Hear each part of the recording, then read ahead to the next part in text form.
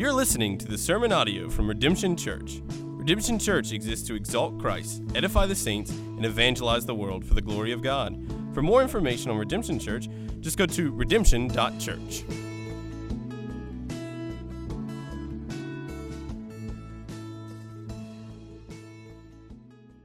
Second Samuel chapter 7. 2 Samuel chapter 7. I'm going to read verses 1 through 17.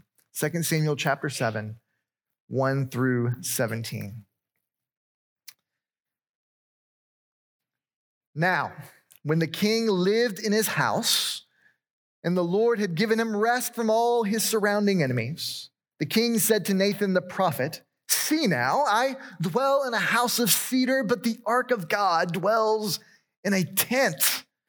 And Nathan said to the king, "Go, do all that is in your heart, for the Lord is with you." But that same night, the word of the Lord came to Nathan, "Go and tell my servant David, thus says the Lord, would you build me a house to dwell in? I have not lived in a house since the day I brought up the people of Israel from Egypt to this day, but I've been moving about in a tent for my dwelling. In all places where I have moved with all the people of Israel, did I speak a word with any of the judges of Israel, whom I commanded to shepherd my people Israel, saying, why have you not built me a house of cedar? Now therefore, thus you shall say to my servant David, thus says the Lord of hosts, I took you from the pasture, from following the sheep, that you should be prince over my people Israel. And I have been with you wherever you went and have cut off all your enemies from before you. And I will make for you a great name, like the name of the great ones of the earth. And I will appoint a place for my people Israel and will plant them so that they may dwell in their own place and be disturbed no more. And violent men shall afflict them no more as formerly, for the time that I appointed judges over my people Israel. And I will give you rest from all your enemies. Moreover, the Lord declares to you that the Lord will make you a house. When your days are fulfilled and you lie down with your fathers, I will raise up your offspring after you, who shall come from your body, and I will establish his kingdom. He shall build a house for my name, and I will establish the throne of his kingdom forever. I will be to him a father, and he shall be to me a son. When he commits iniquity, I will discipline him with the rod of men, with the stripes of the sons of men. But my steadfast love will not depart from him, as I took it from Saul, whom I put away from before you. And your house and your kingdom shall be made sure forever before me. Your throne shall be established forever. In accordance with all these words, and in accordance with all this vision, Nathan spoke to David. This is the word of the Lord. Thanks be to God indeed. You know, it's bizarre that we live in this democratic republic of the United States, and yet we have this peculiar interest in the idea of kingship. It says something to us that the stories we tell ourselves that captivate our imaginations are filled with kings and heroes. We love the stories of King Arthur and his Knights of the Round Table. We love the tales of Tolkien's The Lord of the Rings. As we hear of Strider, the ranger, he captivates us. This Aragorn in the line of Isildur, who is first king of Gondor. And we long for him to become the new awaited king. Or consider C.S. Lewis and consider the 4 Pevensey children who are crowned kings and queens of Narnia. But of course, we can deviate from fiction and we can just look at reality, and you will still find, even in our own country, this obsession, this incredible interest with the pageantry of the British monarchy, as millions from all around the world tuned in to watch the late Queen Elizabeth's funeral. It's almost as if our obsession with monarchy points to a ghostly yearning for a king we do not know we need. No wonder then the pages of Scripture are filled with the expectation of a king and the arrival of the king, the Lord Jesus Christ.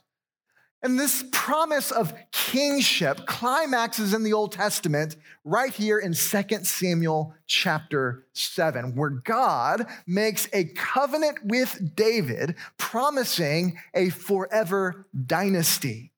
God says, I will build you a house, David. But before we look more carefully at 2 Samuel chapter 7, we need to understand just how Israel ended up with a king in the first place. That story is an unusual one. If you were here last week, you'll remember that we talked about how Christ was the better Moses, the better prophet. And as we left the end of Deuteronomy, we reminded ourselves that Israel's still waiting for a prophet who is like Moses. God brought the people out of Israel, out of slavery, and he brought them out of Egypt to Sinai. And he made a covenant with his people that God would be their God and they would be God's people. And after their initial refusal to enter the promised land, the Lord sends the people back into the wilderness, you remember, right? He sends them back and they wander for 40 years in order for that generation to die out. And as Israel eventually did enter into Canaan, as they crossed the Jordan under the leadership of Joshua, the Lord gave them the land of promise. Israel, like a new Adam, lived in the land under the care and under the rule of the Lord. Yahweh was to be their covenantal king. It's a Garden of Eden 2.0, if you will. So if they were obedient, if Israel would be obedient to their king, obedient to his law, if they would be faithful to the covenant and its commandments, the Lord would bring blessing upon the people of Israel. But if they strayed, if they disobeyed, if they made the same mistake as Adam, then the Lord would bring his curse and his judgment.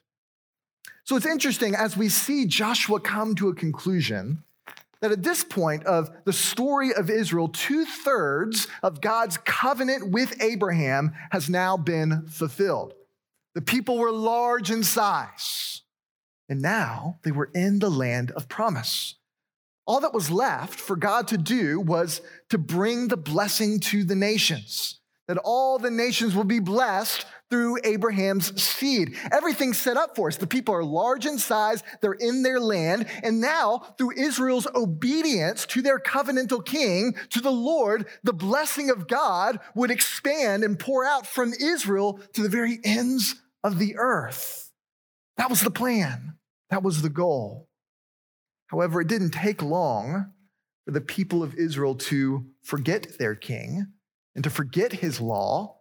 The book of Judges, I was talking with Jamie Thomas earlier this morning, is one of the most horrific books in the Bible. As we see the cycle of sin and disobedience of Israel time and time again in some of the most grotesque ways imaginable. And yet we see God's faithfulness time and time again, raising up a judge to deliver the people from their calamity as the foreign nations breathe down their necks. You see, the book of Judges diagnoses what's ultimately wrong with Israel. What is Israel's problem? Why can't they seem to get it straight? Well, the problem isn't the Lord, right? He's good and righteous. The problem isn't his law. His law is good and righteous and perfect. What's the problem? Their rebellious hearts. That's the problem. The cycle of Judges, time and time again, all throughout that book, shows us that Israel needs a king. Because of Israel's faithlessness, the authority of God needs to be mediated through a human king. And the Lord anticipated this, and he made provision for a king for his people. So this goes all the way back to Genesis. When God first made that promise to Abraham, God told Abraham in Genesis 17, I will make you exceedingly fruitful, and I will make you into nations, and kings shall come from you. When Jacob blesses his sons, he does so prophetically, indicating that Judah would one day rule. Jacob said, the scepter shall not depart from Judah, nor the ruler's staff from between his feet, until tribute comes to him, and to him shall be the obedience of the peoples. In Balaam's final oracle in Numbers chapter 24, verse 17, he says, "A star shall come out of Jacob, and a scepter shall rise out of Israel." In fact, we see that God even makes provision for a king in Deuteronomy chapter 17. Let me invite you to take your Bible, turn over to Deuteronomy chapter 17. Let's read this provision that God made for his people, Deuteronomy chapter 17, verses 14 through 20.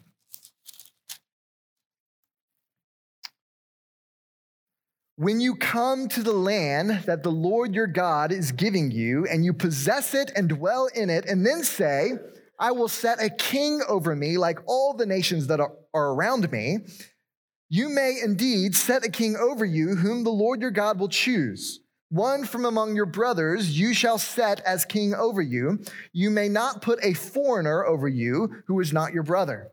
Only he must not acquire many horses for himself or cause the people to return to Egypt in order to acquire many horses, since the Lord has said to you, 'You shall never return that way again.' And he shall not acquire many wives for himself, lest his heart turn away. Nor shall he acquire for himself excessive silver and gold. And when he sits on the throne of his kingdom, he shall write for himself in a book a copy of this law approved by the Levitical priests, and it shall be with him, and he shall read it in all the days of his life, that he may learn to fear the Lord his God by keeping all the words of this law and the statutes and doing them, that his heart may not be lifted up above his brothers, and that he may not turn aside from the commandment either to the right hand or to the left, so that he may continue long in his kingdom, he and his children in Israel." So there is this provision that God makes for a king. And by the end of Judges, it becomes very clear that the king is absolutely necessary. Israel's depravity and wickedness becomes so apparent, so egregious, so horrifying that the ongoing system of the Lord providing judges to deliver the people is untenable.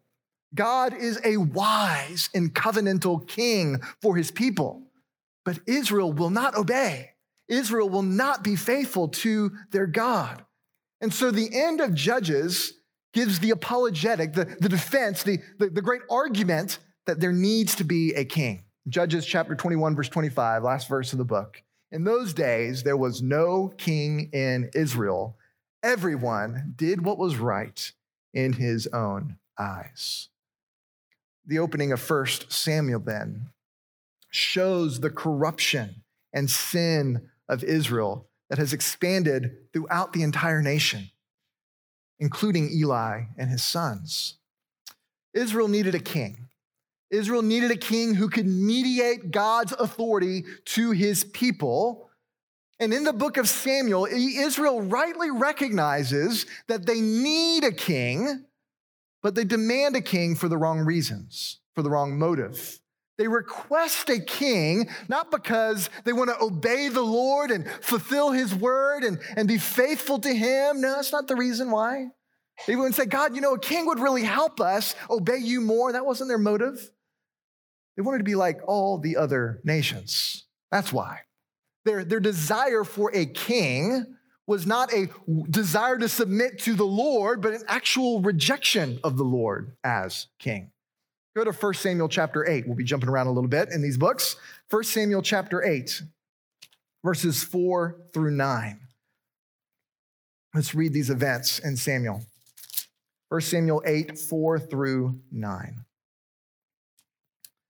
"Then all the elders of Israel gathered together and came to Samuel at Ramah and said to him, 'Behold, you are old, and your sons do not walk in your ways. Now, appoint for us a king to judge us like all the nations.' But the thing displeased Samuel when they said, 'Give us a king to judge us.' And Samuel prayed to the Lord. And the Lord said to Samuel, 'Obey the voice of the people in all that they say to you, for they have not rejected you, but They have rejected me from being king over them, according to all the deeds that they have done. From the day I brought them up out of Egypt, even to this day, forsaking me and serving other gods, so they are also doing to you. Now then, obey their voice, only you shall solemnly warn them and show them the ways of the king who shall reign over them. Sometimes the most fearful judgment of God comes by giving us what we want. Israel wanted a king, and so God gave them a king. They rejected the Lord, and so God gives them a king. Now, the covenantal blessings of Israel that we've been talking about are tied to their obedience to his word. So the precarious, the warning of a king for Israel is that now their obedience not only brings blessing, but now it's tethered to their king's obedience to his law. That's why in Deuteronomy chapter 17, that's why the king has to write the law and submit to the law and keep it before him, because if he goes astray, the whole nation will go astray in disobedience. Look at 1 Samuel chapter 12, verses 13 through 15.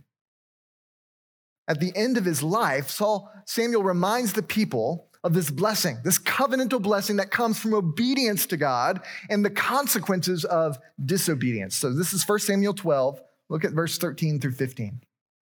And now, behold the king whom you have chosen, for whom you have asked. Behold, the Lord has set a king over you. If you will fear the Lord and serve him and obey his voice and not rebel against the commandment of the Lord, and if both you and the king who reigns over you will follow the Lord your God, it will be well.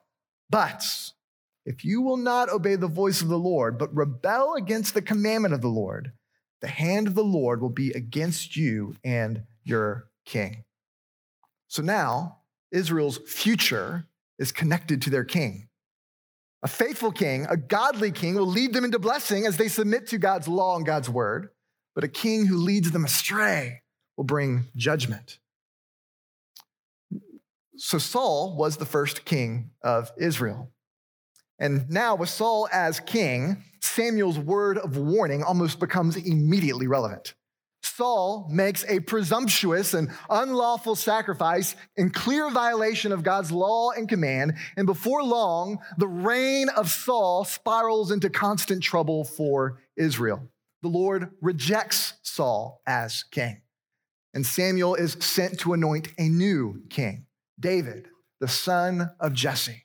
So throughout the narrative of Samuel, David is presented in this heroic way, particularly in 1 Samuel, even in the opening of 2 Samuel. He's a courageous warrior. He's a righteous man who loves God's word. He's a man of conviction. He is indeed the man after God's own heart.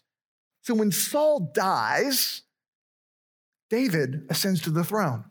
And as we read Samuel, we come to the opening of 2 Samuel with almost great excitement and anticipation at this point, as we've been following the fall of Saul's reign, and as we've watched David ascend into the monarchy, there's this excitement and anticipation that the reader, that we ought to ask, where we think, is this it? Is this the man? Is this the king that Israel needs who will lead them into faithfulness? Will God's promise to Abraham now be fulfilled, as through this king, the whole world will be blessed through the reign of Judah's son, David? Is it coming? And so the Lord brings, in the opening years of David, this golden age for the people of God. They're united together, working together. And through David's reign, there's blessing that's coming upon the people as David leads them to be faithful to their God. And all of those expectations, all of that excitement, all of that yearning finds its climax in 2 Samuel chapter 7. Let me invite you to return there if you're not there already. And here it is in 2 Samuel 7 where the Lord gives a remarkable promise to David. During this time of prosperity and peace, David begins to desire to build a permanent temple for the Lord. Ever since Egypt, the Lord has lived in his tabernacle, right? He's had his tent, and that tent marked God's presence among his people. And David had built this grand palace for himself, and he longed to do the same for his God, to build a temple for the Lord. And so David consults with the prophet Nathan. He runs the idea. Nathan, what do you think about this? I want to build a temple for the Lord. And initially, Nathan's like, well, that sounds like a great idea, right? Let's do it. And he expresses support for David's dream. However, that very night, the Lord appears to Nathan and shows to Nathan and gives Nathan a prophetic word to give to David. And after receiving this word, Nathan goes and he tells the king what the Lord told him. And what did the Lord say? He said, David, I don't need a house. I don't need a house. David, I don't need you to build me a house. Instead, David, I'm going to build you a house. The Lord reminds David of his humble beginnings, how he took him from the pasture to the palace, how God had made David the shepherd king of Israel. And with the call of God, David left behind those woolly sheep for the more stubborn flock of Israel. And by his power, by God's power, God brought peace to his people through David's reign. The presence of God had gone with David in all that he did. Every foe that challenged him was defeated by God's power and God's strength. The reign of David ceased the violent and unstable time of the judges. A new era has dawned. God has brought stability through his king. And God promises to give David a long life and a prosperous reign. However, he clarifies that he will also build David a house, that being a dynasty. Look at verse 12 and through 14 of 2 Samuel 7. The Lord says, when your days are fulfilled and you lie down with your fathers, I will raise up your offspring after you, who shall come from your body, and I will establish his kingdom. He shall build a house for my name, and I will establish the throne of his kingdom forever. I will be to him a father, and he shall be to me a son. When he commits iniquity, I will discipline him with the rod of men, with the stripes of the sons of men. Now, the prophetic promise here refers immediately to Solomon. It's a promise that God will not cut off David's family line like he did with Saul. So Solomon would come and he would reign after David's death. And David's hope to build a house for the Lord would come to pass, but would come through his son, through Solomon, who would build the temple. So the Lord ensures, he promises David here, that I will care for Solomon as a father to a son. I will discipline Solomon when necessary, never forsaking him as I did with the kingship of Saul. Now, the future promise of this passage, though, rests on verse 16. Look at verse 16 in the text. And your house, the Lord says, and your house and your kingdom shall be made sure forever before me. Your throne shall be established forever. There's the great wow of the promise. The promise isn't only, hey, your son is going to reign after you, but the promise here is that David's house will endure forever. It will be lasting. The Lord will do it. He will see the promise of this eternal reign of David's dynasty, that the house of David will not fade away. The Lord will establish his kingdom and his throne forever. What a tremendous promise this is. And upon receiving this wonderful promise from the Lord, David responds with incredible, almost speechless gratitude. He's overwhelmed at God's blessing upon his life, that God would be so kind to do this for him. And David understands that as God blesses the king, so too will Israel. God's people be blessed. And not just Israel, but the whole world would be blessed through David's dynasty.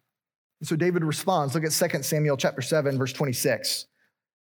David responds in joyous praise at this news. Look at what he says. Verse 26, and your name will be magnified forever, saying, the Lord of hosts is God over Israel, and the house of your servant David will be established before you.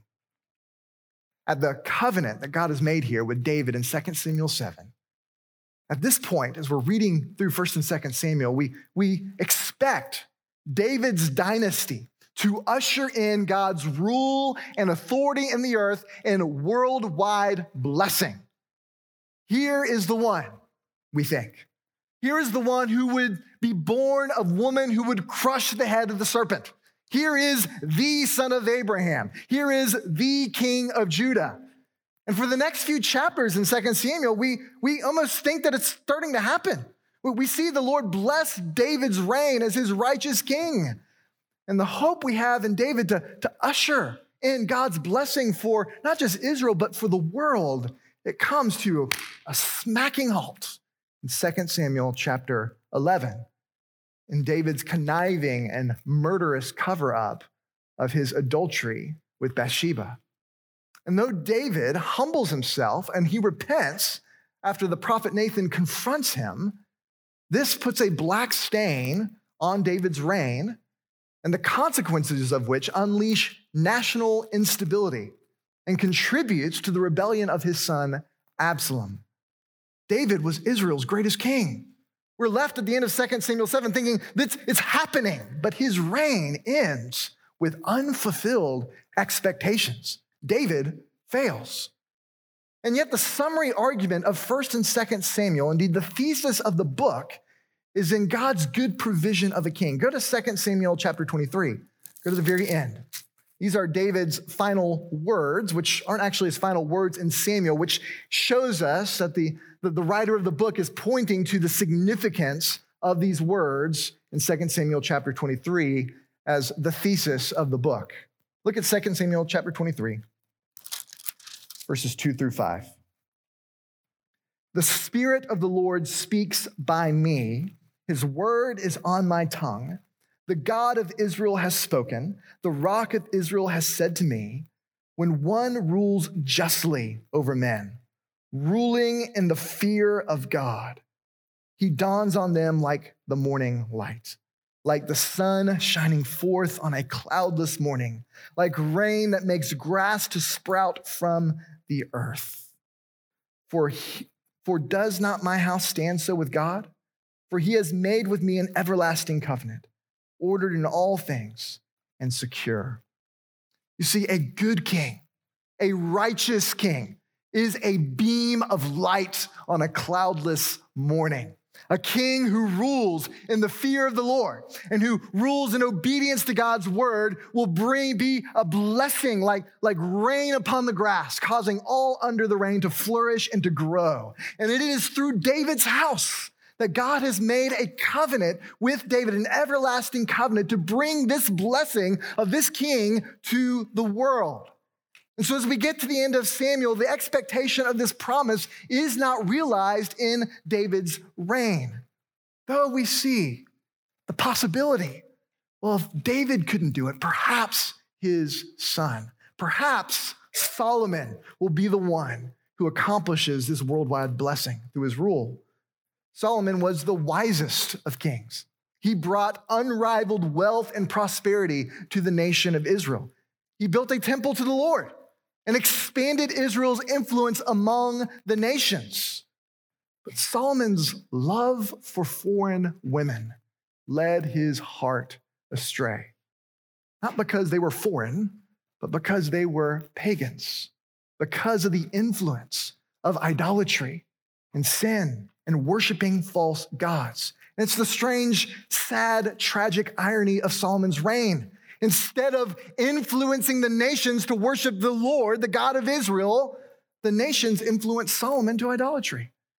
1 Kings 11, chapter 6 gives us this, verse 6 gives us this stunning analysis of Solomon's reign.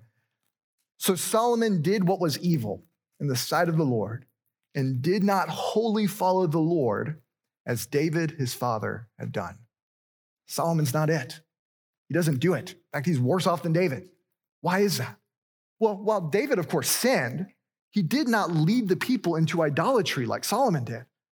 Thus begins the decline of Israel's monarchy. After Solomon, the nation is divided in two: the northern kingdom of Israel, the southern kingdom of Judah. And though there are some bright spots along the way of the Davidic line, such as Hezekiah or Josiah and the kings, the overall pattern is quite clear: steady decline, idolatry, and ultimately God's judgment. The northern kingdom of Israel falls to the Assyrian army. The southern kingdom of Judah survives a little bit longer by God's intervention, but eventually they too are destroyed at the hands of the Babylonians, and they are carted off into exile. The monarchy fails.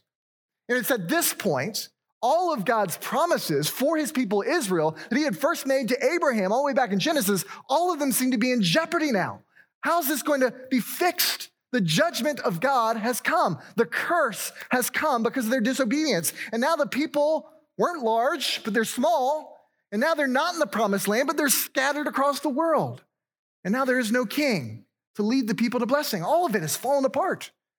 The Lord exiled them from the promised land, and the dynasty of David is now dethroned. What will the Lord do? And the Lord would eventually bring his people back into the land after 70 years in captivity. But the people returned as subjects to a foreign empire. And the rebuilding efforts paled in comparison to Israel's glory in those golden years. The Old Testament ends with these unfulfilled dreams, these unrealized promises. But we know that the Lord was at work in a way that Israel would have never expected. That though Israel was unfaithful to the covenant, even though they disobeyed, even though they failed to keep up their end of this covenantal agreement and promise, God would nevertheless be faithful. He would be gracious. He would bring blessing. He indeed will fulfill every promise he had made to Abraham, every promise he had made to Israel. He would restore David's dynasty, and he would establish it forever. But he would do so in a way that nobody expected him to do. And so the prophets began to deliver the word of the Lord, the Messiah, that there would be a new king who would come, one who was like David, a better David, if you will, who would come and deliver Israel and restore the kingdom once and for all. The prophets began to anticipate it and herald this promise of a Messiah, of a king, of a Christ, of an anointed one. Throughout the Old Testament, we are reminded that God's covenant, his law, his plans, his promises, they're all good. They're all good. Israel needed a king. Yes, they did. But the danger of the king is that the king could lead the people astray. And throughout the history of Israel's kings, we see the kings do just that. They refused to submit themselves to God's law, and they led to decline and idolatry and rebellion and ultimately destruction. You see, the chief problem of humanity that we see demonstrated time and time again in Israel's history, same problem you and I have, it's our sin. We have sinful hearts. Why didn't the nation work without a king during the time of the judges? Why didn't they want God to be their king? Well, because the sinful people rebelled against God and they refused to submit to his word. Well, why didn't the nation work with a king? When they had David and his line, well, the same problem is displayed, not just in Israel, but in the kings themselves. The kings were sinful. The kings had the same proclivity you and I do to be rebellious against God's authority and law. You see, the fundamental problem is our sinfulness. And you can create the Garden of Eden 2.0 with a better David ruling in the promised land, but yet the problem still occurs. We still stray. We still disobey. We still eat of what we ought not to eat. We reject God and his authority. The monarchy didn't work because the monarchs were sinners. We sinners need a king, we do, who can mediate God's authority to us, but a sinful king actually compounds our problem. It multiplies it, if you will. And so God promises a king to come, a king, a son of David who will forever sit on the throne. And in God's sovereign wisdom, he fulfills his promise to David by sending his own son to be the king we need. Jesus is the promised king who by his righteous rule will bring blessings to the earth. Jesus is born of the lineage of David. He's born in the town of David, a little town called Bethlehem. And as the prophet Micah predicted, and you, O Bethlehem, in the land of Judah, are by no means least among the rulers, for from you shall come a ruler who will shepherd my people Israel. Jesus is the Son of David who would fulfill the promises of 2 Samuel chapter 7. And the angel Gabriel makes this absolutely explicit in her announcement and his announcement to Mary in the Gospel of Luke. So turn to Luke chapter 1, verses 30 through 33. Luke chapter 1. Notice how Gabriel just so clearly connects this birth announcement of Jesus to the promises of 2 Samuel 7. Luke chapter 1, verses 30 through 33. Do not be afraid, Mary, for you have found favor with God. And behold, you will conceive in your womb and bear a son, and you shall call his name Jesus. He will be great and will be called the Son of the Most High. And the Lord God will give to him the throne of his father David, and he will reign over the house of Jacob forever. And of his kingdom there will be no end. Jesus is the fulfillment of 2 Samuel chapter 7. Jesus is the better David.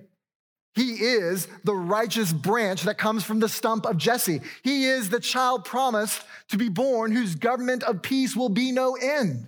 Jesus is not just a king, he is the king. He is King of kings and Lord of lords. He is the king without sin. He is the king who perfectly obeys God's law. He is the king who is wholeheartedly devoted to his Father's glory. And he is the king who shepherds his people into righteousness and holiness. Unlike Solomon, Jesus' heart cannot be led astray, nor will he lead God's people into error. Christ is the righteous ruler, the perfect king. He is the dew on the ground. He is the shining light on a cloudless morning. God's covenant with David is fulfilled with the arrival of one king, King Jesus. However, Jesus was the king that nobody expected. His own people did not recognize him. They missed him. He did not come in a political revolution or a military might. He was poor. He was humble. He was homeless. And he came to preach the gospel. Repent, for the kingdom of heaven is at hand. And the kingdom is at hand. Why? Because the king has come. The king has come. The kingdom comes with the king. And the king has come, though the world did not recognize him.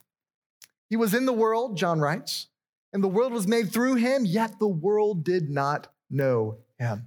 And even though no one recognized Jesus' identity as the king, Jesus spoke with kingly authority, absolute authority. And yet the world killed God's king. Jesus hung upon the cross, rejected and despised. But yet Jesus is the wise king who brings the people into righteousness, who brings God's blessing. He would resist every temptation. He would perfectly obey the law of God. He would show us the way to the Father. But God dealt definitively with our fundamental problem through the death of the king. Jesus dies for our trespasses. Jesus dies to satisfy the demands of God's wrath and justice. He dies to rescue his subjects from the tyranny of sin. David had his share of military victories over the Philistines, but he could not conquer Israel's greatest foe, their own sinful hearts. David couldn't even conquer that in himself. But Jesus is the warrior king, courageous enough to do battle against sin. And Jesus' great victory over sin demanded his death. To win the fight, Jesus must lose his life. And the king came to serve, not to be served. He came to give his life as a ransom for many. And as Jesus lays down his life for us, he liberates sinners like us to be citizens of his kingdom. That all who would turn away from their sins and put their faith in Jesus Christ will be saved from their condemnation and be made citizens of heaven. The curse is gone. The blessing now comes through Jesus. The good news of Jesus the King is that he didn't stay dead. He rose from the grave. Why is Jesus the forever king? Why is he the fulfillment of 2 Samuel 7? Well, Jesus is the forever king because he's the resurrected king. A monarch ceases to be king at death. Just ask Queen Elizabeth. but a resurrected king is king forever. And so does Jesus have all rule, all authority, all power, all dominion. And so he has been given a name that is above every name, not only in this age, but in the age to come. He is the King, the Christ who has come, that we remember during this Christmas season, is the King. He has all authority in heaven and on earth. He will come to judge the living and the dead. God has made him king over his people through his Son. And Jesus is the God-man who mediates God's authority and rules over us, rules over the world. One of the most important questions you must ask today is this: if Jesus is God's king, will I submit to his rule? If Jesus is the king, if he's God's king, will I submit to his rule? Will I follow him into righteousness? Will I make him Lord and God of my life? Will I find my life in Jesus? Will I see myself first and foremost as a citizen of heaven, as a subject of King Jesus, as servant of God Most High? You see, to be a Christian is to recognize Jesus as the king. That's what it means to be a Christian. You see and you understand by the illumination of the Holy Spirit, you see that Jesus is the mighty warrior who has laid down his life to save you from your sin. And that because of his great love, you humble yourself before him. And you repent of your sins and you look to Jesus with the eye of faith and you say, Jesus, I want to gladly and joyously to submit my life to you. You are the good king. You are the benevolent ruler. You are wonderful. And I submit myself to you. I pledge my allegiance to you. I give my life for you. The local church then is the gathering of kingdom citizens who commit to jointly living under the rule of Christ. That's what we're doing here. That's what a church is. It means we've recognized that Jesus is the king, that we are citizens of his kingdom, and it means that Jesus is king of our lives, and we do what he says, and we submit to him, and we advance his kingdom on earth as it is in heaven. That's what the local church does. The church is an outpost of the kingdom of God, the kingdom that is coming, the kingdom that is now here. And in this covenant community, in Redemption Church, there is only one king. It's not me, it's not the elders, it's certainly not you, right? It's Jesus. Jesus is the king. And if you claim to be a Christian, do you obey your king? You do what he says? Or are you living in rebellion against his authority and against his word? The kingdom of God, friends, isn't a democracy. It's a monarchy. And as we prepare our hearts for Christmas, we can look around us and we can see the world needs a king. Everyone's doing what's right in their own eyes. There's no king. We need a king. We need a righteous king, not just any king, the King of Kings. We live in a world where there are wars and rumors of wars. We live in a country filled with division and corruption, where men and women of power use it to victimize others and spread unrighteousness throughout the earth. This fallen world reminds us that we need a king. No human government, no political party, no democracy can avoid the taint of sin. At Christmas time, we are reminded that our hope isn't in the institutions of man, a president or a Congress, but in the return of God's righteous King, the Lord Jesus Christ. At Christmas, we remember that the King who has come will one day come again. A king who arrived on that first Christmas morning will return at the end of the age, bringing his rule, his authority to establish his benevolent monarchy on the earth for eternity. And on that day, will you be found as a citizen of that kingdom or in rebellion against it? Let's pray together. Lord Jesus, we are so grateful that you are our King. Lord, help us to see your rule not as cumbersome or taxing or demanding, but Lord, help us to recognize your authority over us as good and wonderful and precious. Lord, may we submit to your rule with gladness. May we devour your word with hearts that long to obey what you have to say. Lord Jesus, we confess that like Israel, we have each gone our own way. We have all rebelled. We have all sinned. We have all fallen short. Lord, even the best of us human beings, like David, falls short in horrific and horrible ways. Lord, the King that we need is Jesus. And so, Lord, we pray that you would open up the eyes of those who are here, that they might recognize and see the good news that Christ is King. Lord, I pray for those who don't know Jesus this morning, Lord, that you would open up their eyes to see his rule is good and wonderful. And Lord, that they would repent of their sin this day and put their faith in Jesus Christ, submitting themselves to the King, and so finding life and life abundantly in him. Lord Jesus, we pray that as your people, you would help us to be marked by a joyful obedience, a submission to your rule over our lives. And Lord, we pray, Lord, that you would help us to advance the cause of King Jesus all around the world as we herald the good news of the gospel to the nations. And it's in Jesus' name we pray. Amen. Amen.